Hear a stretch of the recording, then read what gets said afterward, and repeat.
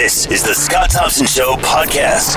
Hamilton Mountain Councillor Terry Whitehead is asked to meet with the Premier over LRT in Hamilton. A letter posted to the councillor's website addressed to Minister Del Duca asks questions in regard to the project. As understandably so, Mayor Fred Eisenberger isn't too happy about all of this and, of course, would rather to put forth a united front on all of this. That being said, the mayor is busy tied up with the Prime Minister today. I can understand that. And as we tried to get a hold of Councillor Whitehead yesterday, he's on vacation in Arizona, I believe, at this point. So let's bring in former Mayor of Hamilton, Larry Di Ianni, and ask his opinion on all of this. He is with us now. Hello, Larry. How are you today? Wait, I was the third choice? No, wait a sec. Can we start over, Larry? I'm gonna do that. I'm gonna do that intro over again. No. No. I'm pleased to be on. So I know we just spent some time yesterday videoing another version of the Opinionators on Cable 14, and we were talking a little bit about Donald Trump on that show yesterday, and of course we all love talking about this from afar. But just wondering, because I can't let you go by without asking you this question: if in fact you saw any of the coverage of the dinner last night, which was attended by both the candidates.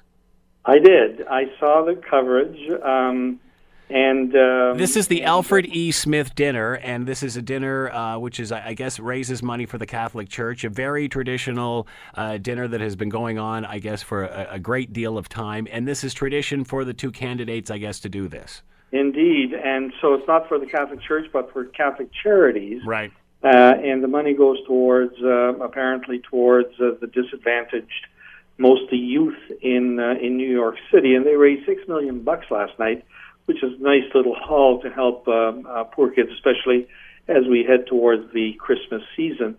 But yes, I mean, I think I remember snippets of it last year when, or the last presidential election, when Mr. Romney and President Obama were there just before their election, and it was all good-natured and fun. And I did watch it last night only because of this, that they promoted the fact that both Hillary Clinton and Donald Trump would be there, and there they were sitting on either side of the Cardinal. And he said apparently that was the iciest seat in the House. Apparently. In fact, he was criticized. That was one of the lines by Clinton. He was criticized for inviting them both to this event. And his comment was that if he only invited friends, he'd probably be dining by himself, which was also a good line. So yeah, I did watch it and heard Donald Trump being booed because... Well, it started off and it was reasonably, like it normally is. It was reasonably tame, and then it got very nasty, and there was I mean, there's supposed to be a tongue-in-cheek humor element of this. In other words, if you can't say it with a smile on your face, then you're not supposed to say it. And this kind of turned into a full-blown campaign rally almost, not quite that. Oh, my goodness. But boy, it was certainly awkward, wasn't it? It was totally awkward. I mean, he had some good lines as well. The funniest I thought was when he said, "I bumped into Hillary," and she turned around and she said, "Pardon me," and he said, "Well, wait till I get into office." I thought that was cute. Yeah. And Hillary actually laughed. Yeah. You could see her laughing. She thought it was funny as well. But then he took a turn, and he became nasty again. And well, anyway, it was too bad. And Hillary, I thought, did a good job. She was more subtle. She got some shots in as well. But they were clever and they were subtle and but pointed in some ways. And I can just see that crowd sort of squirming in their seats. Because that's not what they bargained, right, when they bought tickets to this fundraiser. Exactly. And when most of them have a camera on them, it's kind of hard to react, too. It was interesting watching. All right, let's move on. Hamilton Mountain Councillor Terry Whitehead has, of course, penned a letter to Minister Del Duca in regard to clarity on LRT. Your thoughts on all of this? Well, so just full disclosure, I'm very supportive of LRT. I think we'd be foolish as a city to say no to $1 billion, an investment of $1 billion in the city to help improve public transit. And I guess I shouldn't be surprised because Hamilton loves to have these fights about big, important issues. Red Hill Expressway, the stadium. Mm-hmm. We've had lots of examples of that where we polarize each other. I just didn't think it was going to happen with LRT. But I'm now seeing billboards. No LRT in Hamilton across the city. I know that there are people taking hard positions, and there are some councillors taking positions in opposition. And I know I read the mayor's comment. Of course, mayors want everybody to get along and agree with what mayors have to say, because mayors are always right. But I'm biased when I say that, of course. Mm-hmm. The fact of the matter, though, is that councillors around the table have their own minds. They represent their own constituencies, and this councillor felt that he needed to get some things clarified, and he wrote a letter to the Minister Del Duca just asking for some clarification. And I have the letter in front of me. I'm looking at the computer screen right now. I hadn't seen it before, but I have the letter in front of me, and he's asking for some clarification. And there's no question that there are some political, there are very strong political overtones to the letter, not the least of which is this supposed request for clarification over a statement that Ted McMeekin made on October the 4th, 2016, where he said that LRT money is only for LRT, and the Premier's comment on May the 25th, 2016, when she apparently stated to the CBC Hamilton, it's never been LRT or nothing. I really want to hear what council's decision is. So that does seem to need some clarification. The Premier seems to be saying one thing, and the MPP McMeekin seems to be saying something else. Now, much later, and before he said it, perhaps he had clearance from, or at least a discussion, I would assume, from the Premier, so that the latest comment seems to be the one that might be more appropriate to refer to. However, the councillor is asking for some clarification on that, and then he makes some other points as well. So the question is this untoward? Is this somehow breaking protocol? Well, it's not the first time. It may be irksome, but it's not the first time that councillors will do this. I remember when I was in the mayor's chair and we were debating what to do with the Lister block, that one of the councillors, and council had actually made a decision, and one of the councillors went offside and wrote a letter to the then Minister of Heritage, and quite apart from what council had decided, and was perceived to be a hero in some quarters. It irked me that he did that, but he did it, and he had the right to write a letter. That's all he did. And then we had meetings, and the Lister block now is a great catalyst and success story in the city of Hamilton. And I'm sure there are other examples. I seem to recall Councillor Ferguson writing a letter about some issues in his area. But haven't we already been down this road with LRT? And weren't these questions in regard to whether it was LRT or BRT? That was long before the $1 million was awarded. Once the check for $1 million came in, I thought billion came in, that was for LRT, because for BRT was much less money, was it not? Right, and I think that's part of the mayor's concern and irritation, is that this whole issue has been settled. We have heard just recently that, in fact, council, by approving a number of things, to reconsider this project now would have to have a supermajority of councillors, a two-thirds majority, not a simple majority. And we are spending money today planning for this project. In fact, I was at a luncheon just Monday of this week, an engineering luncheon, where the guest speaker was Paul Johnson, who's the coordinator for LRT in the city of Hamilton. Did a wonderful job, by the way, of explaining the project, putting it into context, talking about the engineering, very good work that's being done to bring this forward. Talked a little bit about some of the challenges that will be met as well, but we have moved forward, and so now to revisit this Well, aren't we revisiting it a second time? Because wasn't there a scenario where we wanted, council had to reaffirm its decision on all of this? And there was the clip from the premier where she was laughing and she said, I thought we had already been down this road. And here we are going down the same road a third time. Well, so there are several issues there. One is this is simply a letter written by a councillor asking some questions. Does he have a right to do that? I believe he does. Is it irksome to the project to have done this and make it seem to those who are writing the check for the $1 billion that there's some dissension in the ranks?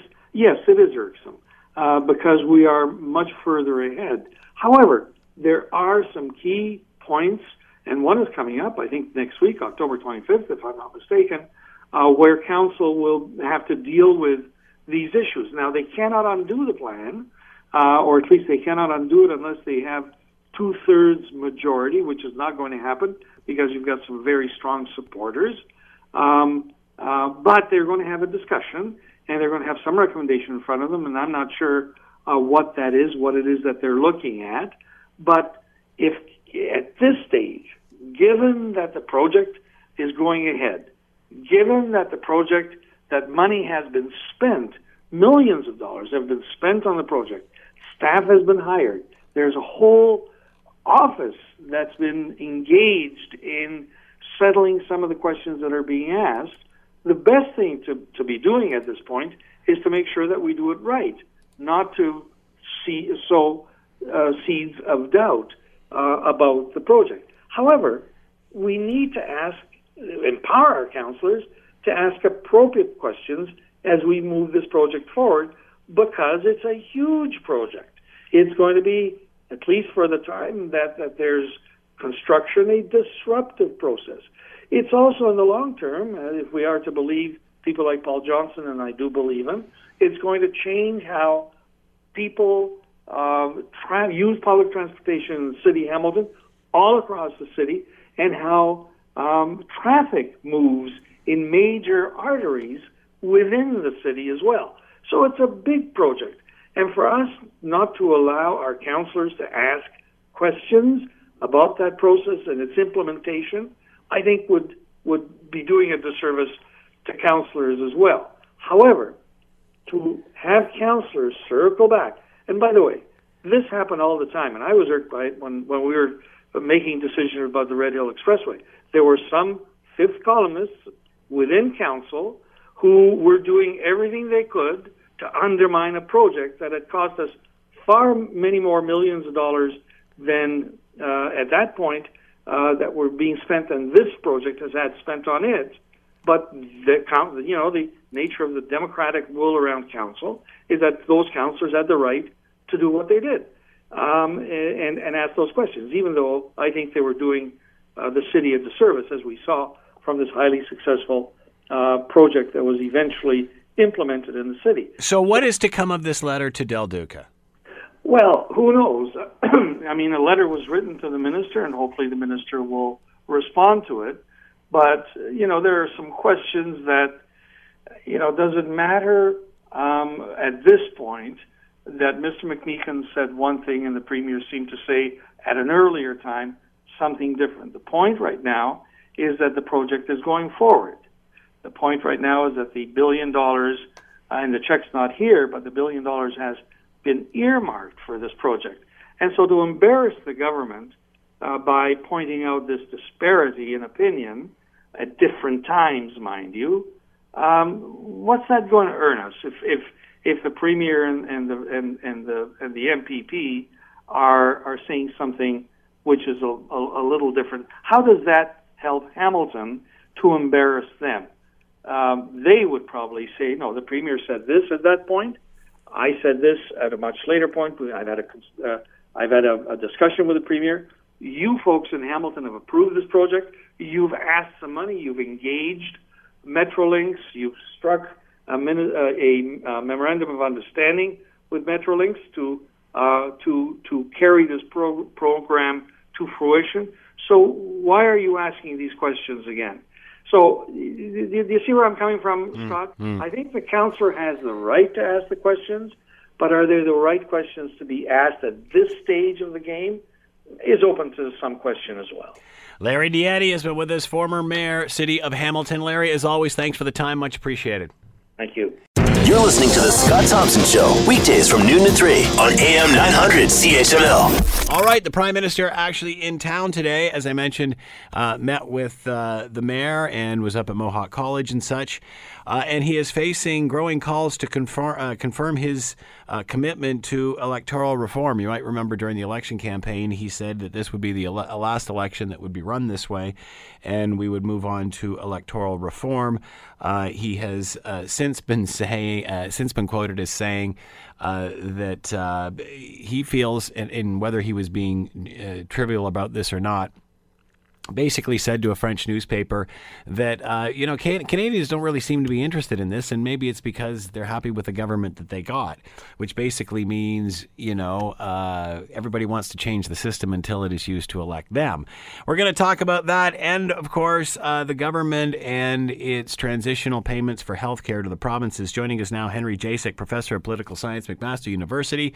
He is with us now. Hello, Henry. How are you today? Just great, Scott. Before we go on, I have to ask you, to get your Trump update. What were your thoughts on the debate? Anything you want to add to this discussion? Well, I mean, it's really become a farce in the U.S. I mean, really, it's just incredible to listen what goes on what's supposed to be a serious debate. And I just think people are in just sort of a shock of the type of person that the Republican Party nominated, and I think most of the Republican Party's in shock that they actually nominated this guy to run for the most important political job in the world. The last question, one of the last questions the moderator asked was in regard to respecting the outcome of the election. Of course, that's what seems to be getting all of the attention, despite a much better performance for Trump in the last debate than the first two. Everyone's talking about this, and when asked the question, he basically said that he would keep everybody in suspense and wait till later to answer the question. How sensitive an issue is this? How important an issue is this? Well, I mean, there's always been a consensus in the U.S. and in most other democracies is that in order to have order in society, you have to have a quick decision after an election. That the worst thing you can do is have be indecisive and not really know who the government is after an election, because your chances for disorder, and especially in the United States, if it looks to various people who are enemies of America and America's policies and Western policies. And it looks like the leader of the free world or the Western world, is indeterminate, and there's no real government there. Then the worry is, then people will try to take advantage of it. Someone like Putin or somebody else. So generally, the view is that even though you may feel that you've been cheated out of the election, there is a time at which you have to say, okay, I'm not, no matter how I feel about how fair the election was to me, if it looks like my opponent is the one who's been elected, I really need to go along and do the right thing for the country and admit defeat and congratulate my opponent. He is trying to use the Florida example with Al Gore as his reasoning for doing this. Does that hold water? Well, I mean, we do have to recognize there's times in the U.S. that it may very well be that the person who should have been elected president wasn't. I think, from what I can tell in that particular Bush and Gore election, that probably at the end of the day, when all the studies were done, and there were 3 studies that lasted 3 years on this, Gore probably should have been awarded Florida, but you can't wait 2 to 3 years before you get the right decision. And so it became a point at which you had to have a president, and at the time that a decision had to be made by one of the 2 candidates to concede, Gore did the right thing, even though, as I said, there were very extensive studies done over 2 to 3 years where people had the luxury of time, and they came up with the conclusion that really probably Gore should have won Florida and should have been president. But you don't have 2 to 3 years to make that decision.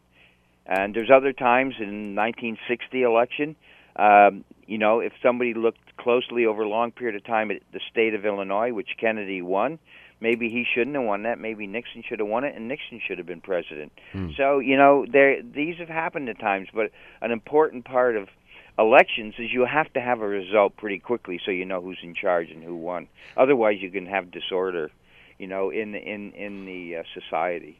The next day, everyone thought he was going to clarify, and he said he would accept the decision and then qualified it by saying, "if I win." How does that add fuel to the fire? Well, I don't think. First of all, my expectation right now, given what I know and what I think most people think know, is it's going to be a landslide. So it's not going to be really open to debate whether it was close or whether it was unfair or not, because it's going to be so overwhelmingly against him. And, you generally like a clear decision from the voters really quickly. So the person who lost knows they lost, and they concede very quickly. So everybody knows there's going to be continuity in the presidency. All right, let's move on to electoral reform, which I'm not sure a lot of people are really captivated about. But Prime Minister Trudeau said when he was campaigning that this was the last election that was going to be run under this system and that electoral reform was on its way. Now he sort of seems to be easing off on this, alluded to the fact that maybe it's because people like the government that's in charge now. Your thoughts on all of that? Yeah, well, I think that may be partially true. I thought it was a very rash promise that he made. I thought that was, God, I would have never counseled them to say this is going to be the last election under the present system, because this is a system we've had for so long, and my feeling is there's large numbers of people who think the system, they like the way the system is now. They may not think it's perfect, but they like it better than any other kind of system. And I would say I was a moderator at a debate in August. It was a discussion, 2-hour discussion one evening at the McMaster Center of Innovation on Longwood, and this was called on behalf of the MP for the west end of the city, Philomena Tassi, and she asked me to moderate this debate, and we had a little, we advertised it, and it was mentioned in the Spectator. We had over 100 people come out, and there were a lot of thoughtful comments, but the main comments were, what we have to slow down and really do this carefully, because we don't want to jump into a system that we really don't want or may have very negative consequences.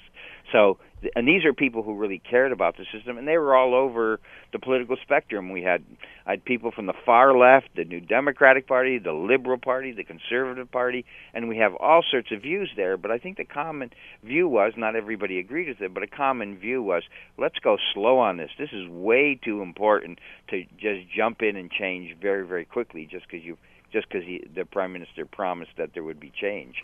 We have talked about this in the past. Is there an appetite for this? How long do we have to debate Well, I think this? most people don't care about this issue, don't want the change. Yeah. There is a very small number of people, like those 100 people who showed up for this meeting, and they're very good and they're very interested in it, but they are unrepresentative of the general population.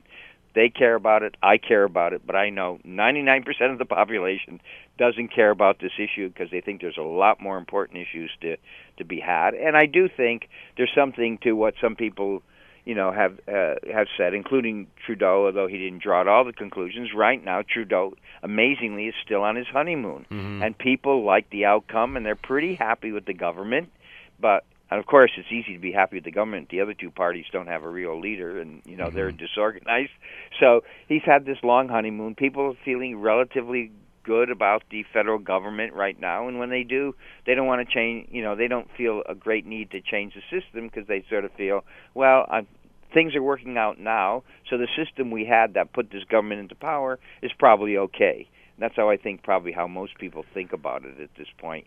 So, it may bubble up again, but I don't, even when people don't like the government, I'm not so sure many of them really want to change the system. Do you think we should change the system?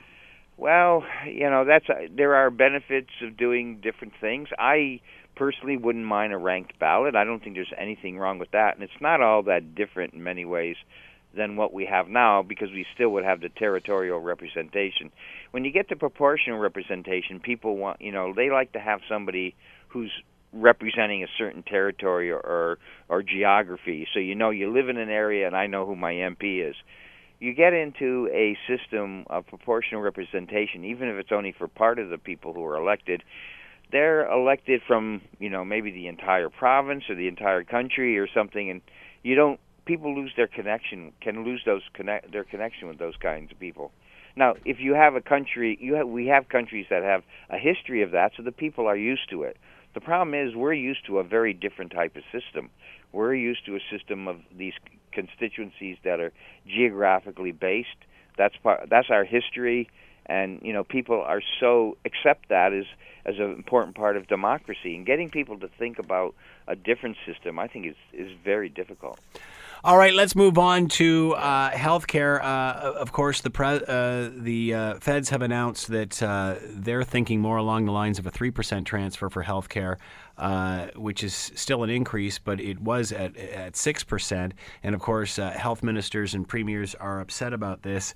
The feds sort of leading to the idea that they want to have more detail on where this money is going, because I guess it just goes into general coffers at this point. What are your thoughts on this? Wanting to know how the money is spent, that almost sounds like something the Conservatives would say. Well, I think the federal government, we heard this from the Paul Martin government too as well. The federal government, is going to give a great deal of money to the provinces on health care, which it does. It wants to be able to go to people and say, we're giving this money to improve the quality of health care. Their big fear is, and it's a realistic fear, is that it's just going to go in to maintain the programs we have. It's not going to result in any changes, and it's really not going to in any way dramatically increase the quality of medical care. Now, from the province's point of view, they look at the costs, and they'll say a number of things. We have a population that's getting older, so they require more services. So a lot more. So that's much more than the price of inflation. We have our dollar has gone down in recent years, and a lot of the medical equipment, medical supplies are bought outside the country, the U.S. especially, and so the price of that stuff has gone up a lot more than 3%.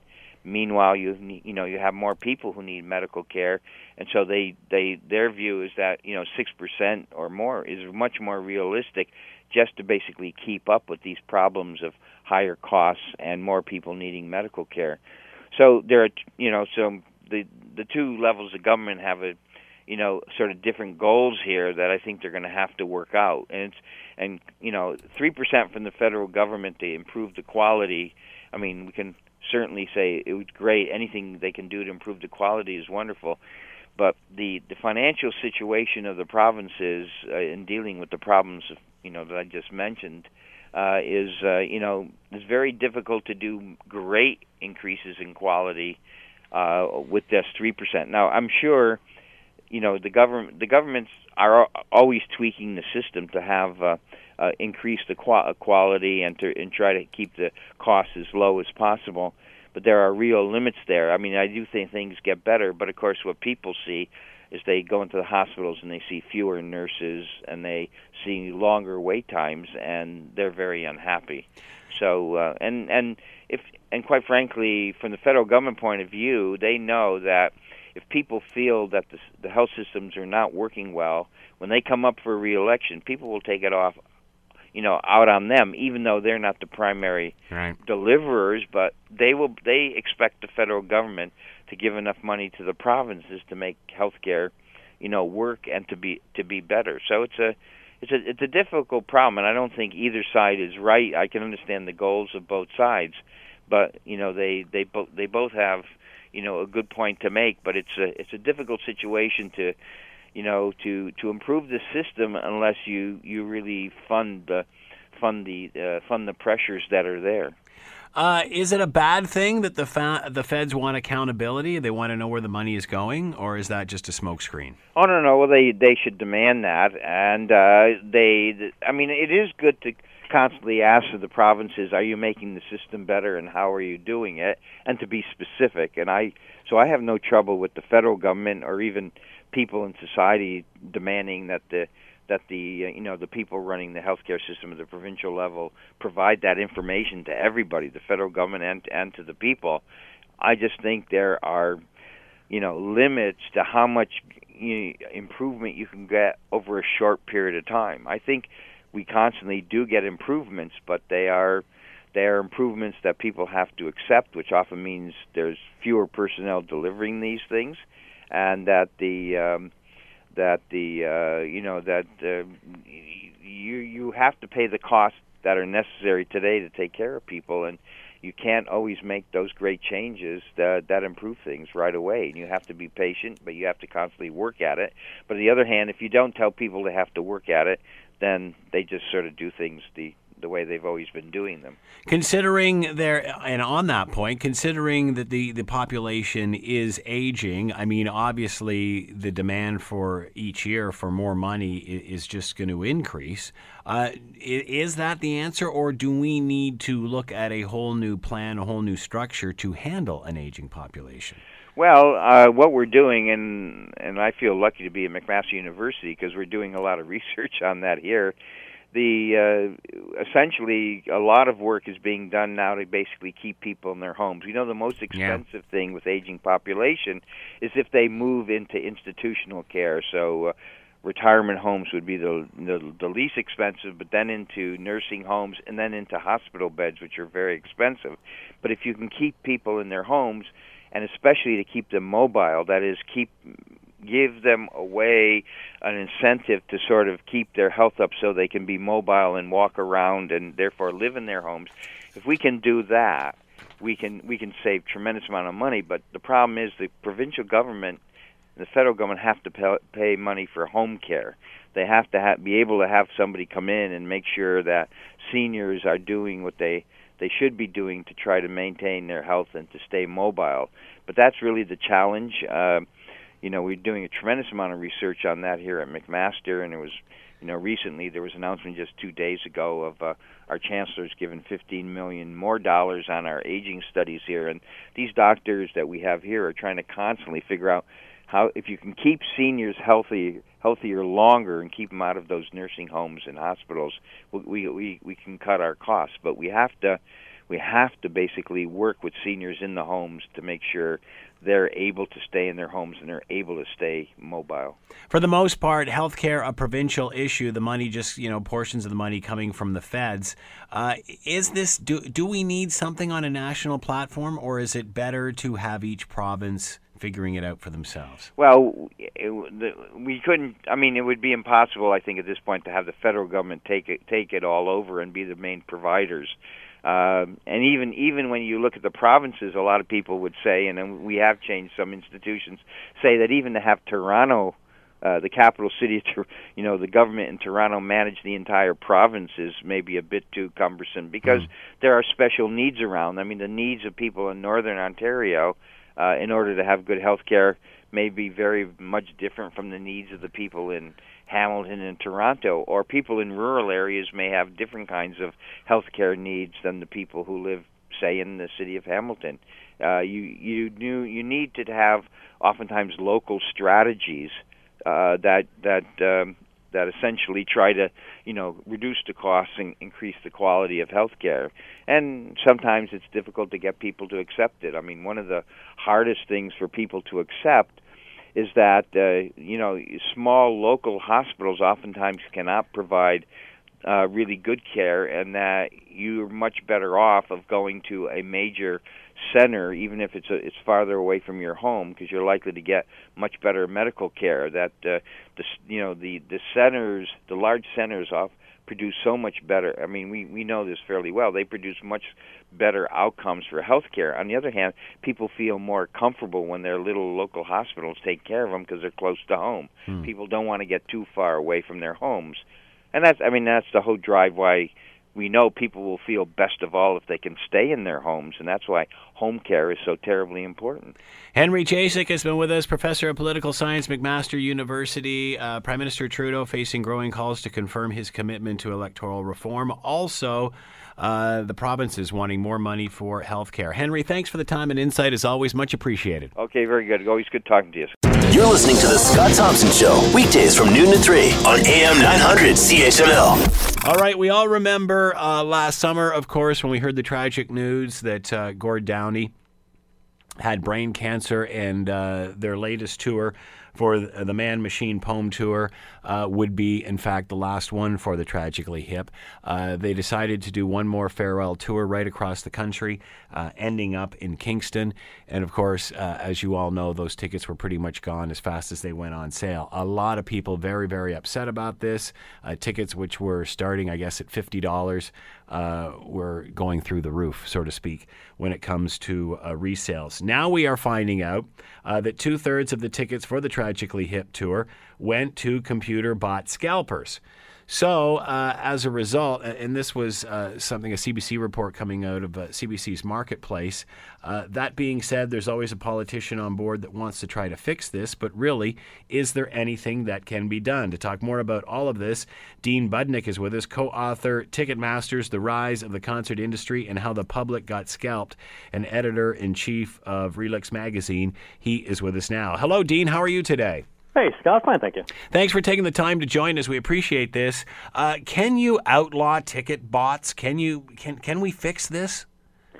Well, one can try. I think if one looks at the fact at how successful they have been in defying a company that has been aggressively attempting to stop them, one might question how ultimately what the result will be. I mean, the individuals who are utilizing these bots and the people who are creating them are rather crafty. And so I do think it'll be something of a challenge. And then ultimately, too, there's the question of, to what extent are governmental resources properly applied and how much time and energy and expense does one want to allocate to this particular problem, which invariably I think will come into the mix when people are thinking about some form of regulation of these computer bots. Is this about trying to regulate these bots and technology, or is this about allowing tickets to be brokered?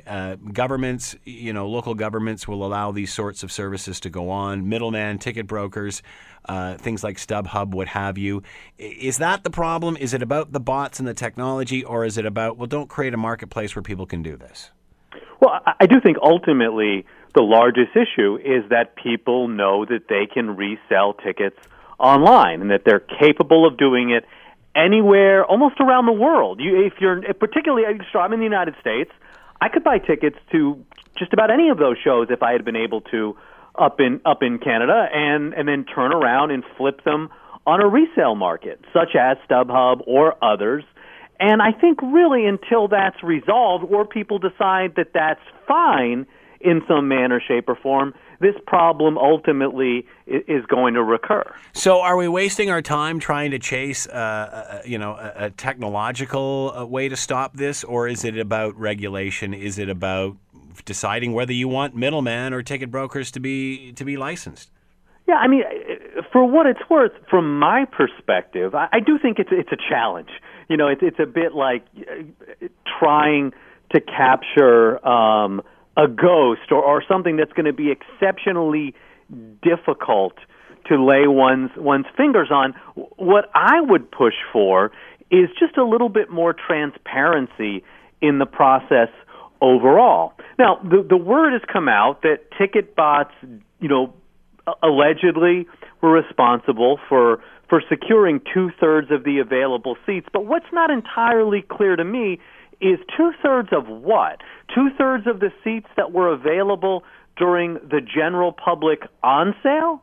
And if it's that's actually only a small percentage of the tickets that went on sale for any of these shows. Because you have to remember, in addition to the general public on sale, there also were a series of pre-sales to all of these shows. There was a fan club pre-sale. There was an American Express cardholder pre-sale. Mm-hmm. There was a Facebook pre-sale. There was a Live Nation pre-sale. There was a Live Nation mobile app pre-sale. So through all of those pre-sales, individuals were able to purchase tickets and sort of limit the amount of inventory that was ultimately available for the general pre-sale. So what I think might be a wise first step is just to allow the public to have some idea of how many tickets are available at what stage of the process.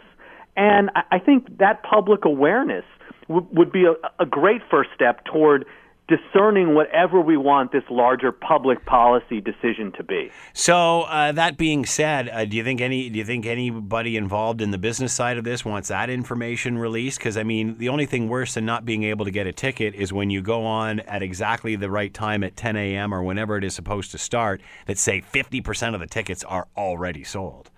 Right. Or frankly, honestly, more than 50% in some instances. No, well, of course they don't. They don't want. But I mean, ultimately, we have to decide what is the public policy here. What are we going to do? How do we want the government to engage this particular problem?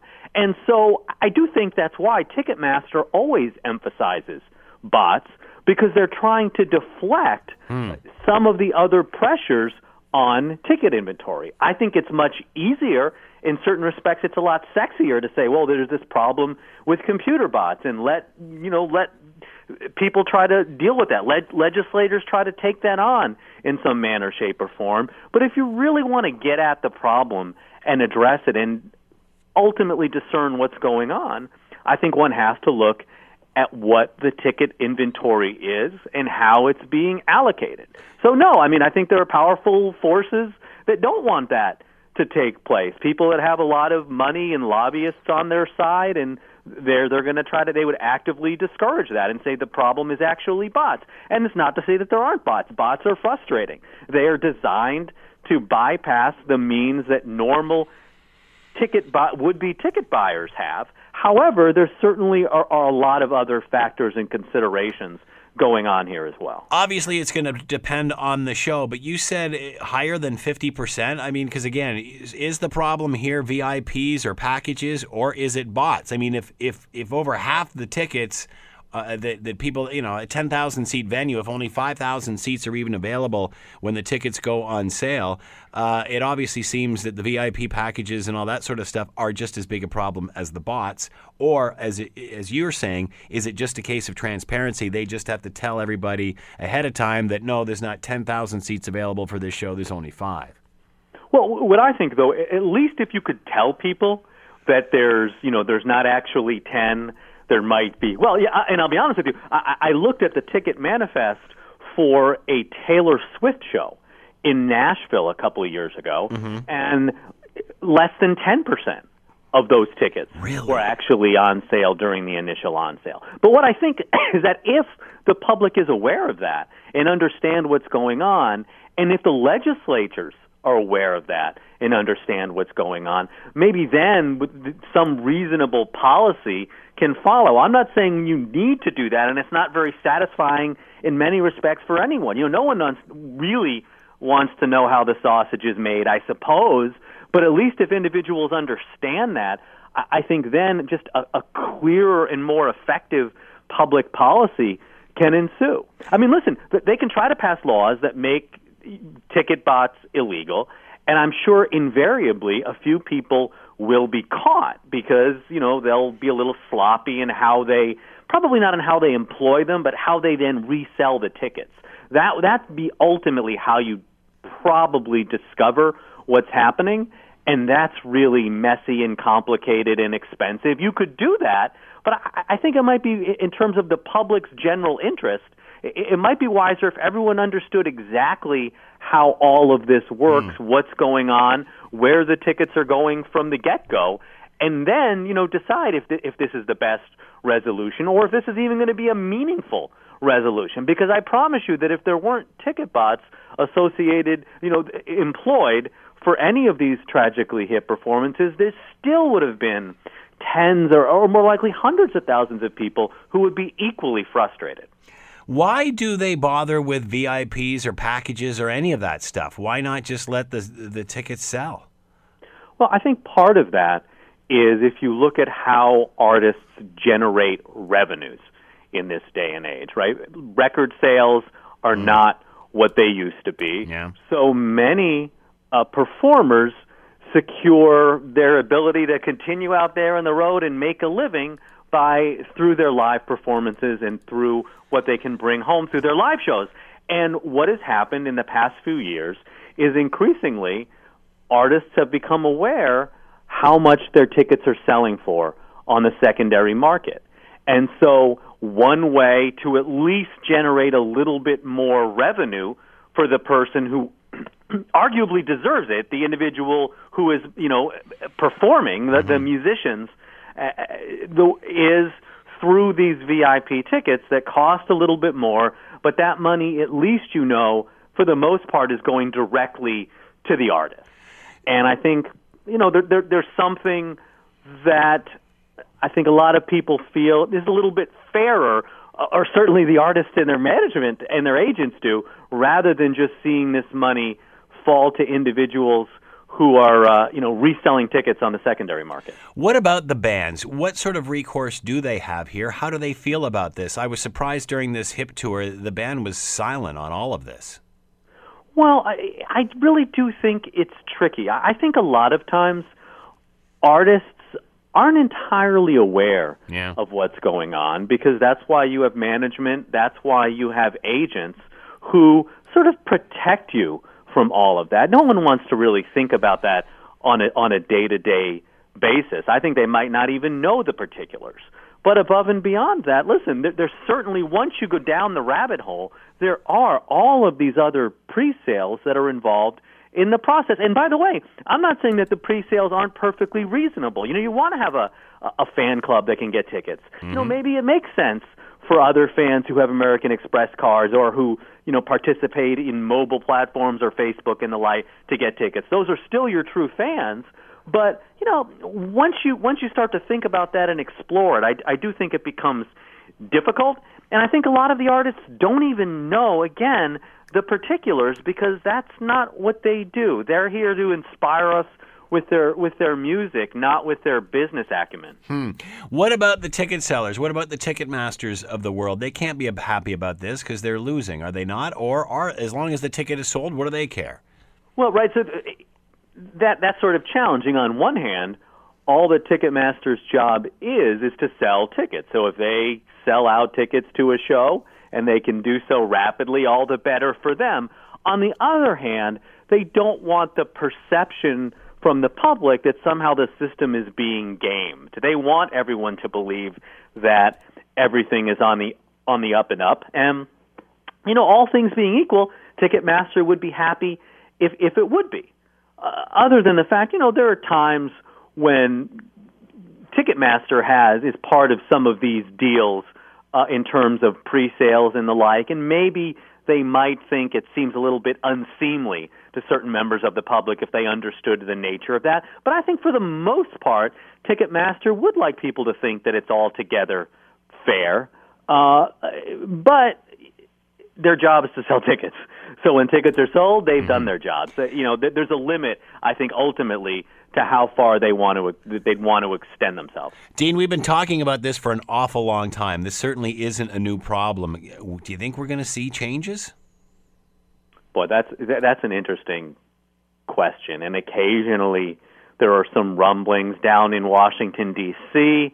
There's an anti-bot bill that has been proposed and may ultimately pass down here this year. But I'm not sure. There really are so many facets to this, and there are so many actors involved and so much money on the line, and a lot of the individuals who are responsible for this money, they have lobbyists on their side. It's very rare that the general public does, advocating for them, and that ultimately can be a challenge. So I don't know. And then, by the way, on top of everything, when you get to the larger question about the secondary market and what right do people have to sell and resell tickets? Should we limit them? What about just your average consumer if he or she can't go to a show on a given night? Should we let that person resell their ticket? And how much should they be able to receive on top of what the original face value of the ticket was? I mean, and again, how much does it cost to police all of this? There are a lot of complicated issues that are intertwined. And to be frank, and I wish I didn't have to say this because I know it's frustrating for a lot of people, I don't think there's any easy solution coming in the near future. What about just making the reselling of tickets for profit illegal? I mean, Manitoba up here, province up here, is the only province in Canada where it still is illegal. Does that change the game? Well, in theory, the answer is yes. But again, in terms of enforcing that, the costs of enforcement can get rather high if you're going to allocate a number of people, let's say, to go on all of the platforms and try to prevent that. I mean, then the question is, how do you want to utilize your government and the police in some way? Is that the best way to handle that? And then on top of that, there are some people who just feel on principle that a free market should be a free market, and that when you own something, you should have the right to resell it, that there aren't a lot of instances in which you're not allowed to resell something that you have. Again, it's a public policy question that I think people have to decide and really think about, but at some level, there are a number of consumer advocacy groups who sort of become uncomfortable once they're told that individuals aren't going to have the right to resell something that arguably is in their possession and that they own. Dean Budnick has been with us, co-author, Ticketmasters, The Rise of the Concert Industry and How the Public Got Scalped, and editor-in-chief at Relics Magazine. Dean, thanks for the time and insight. Much appreciated. Sure. You're welcome, Scott. The Scott Thompson Show, weekdays from noon to 3 on AM 900 CHML.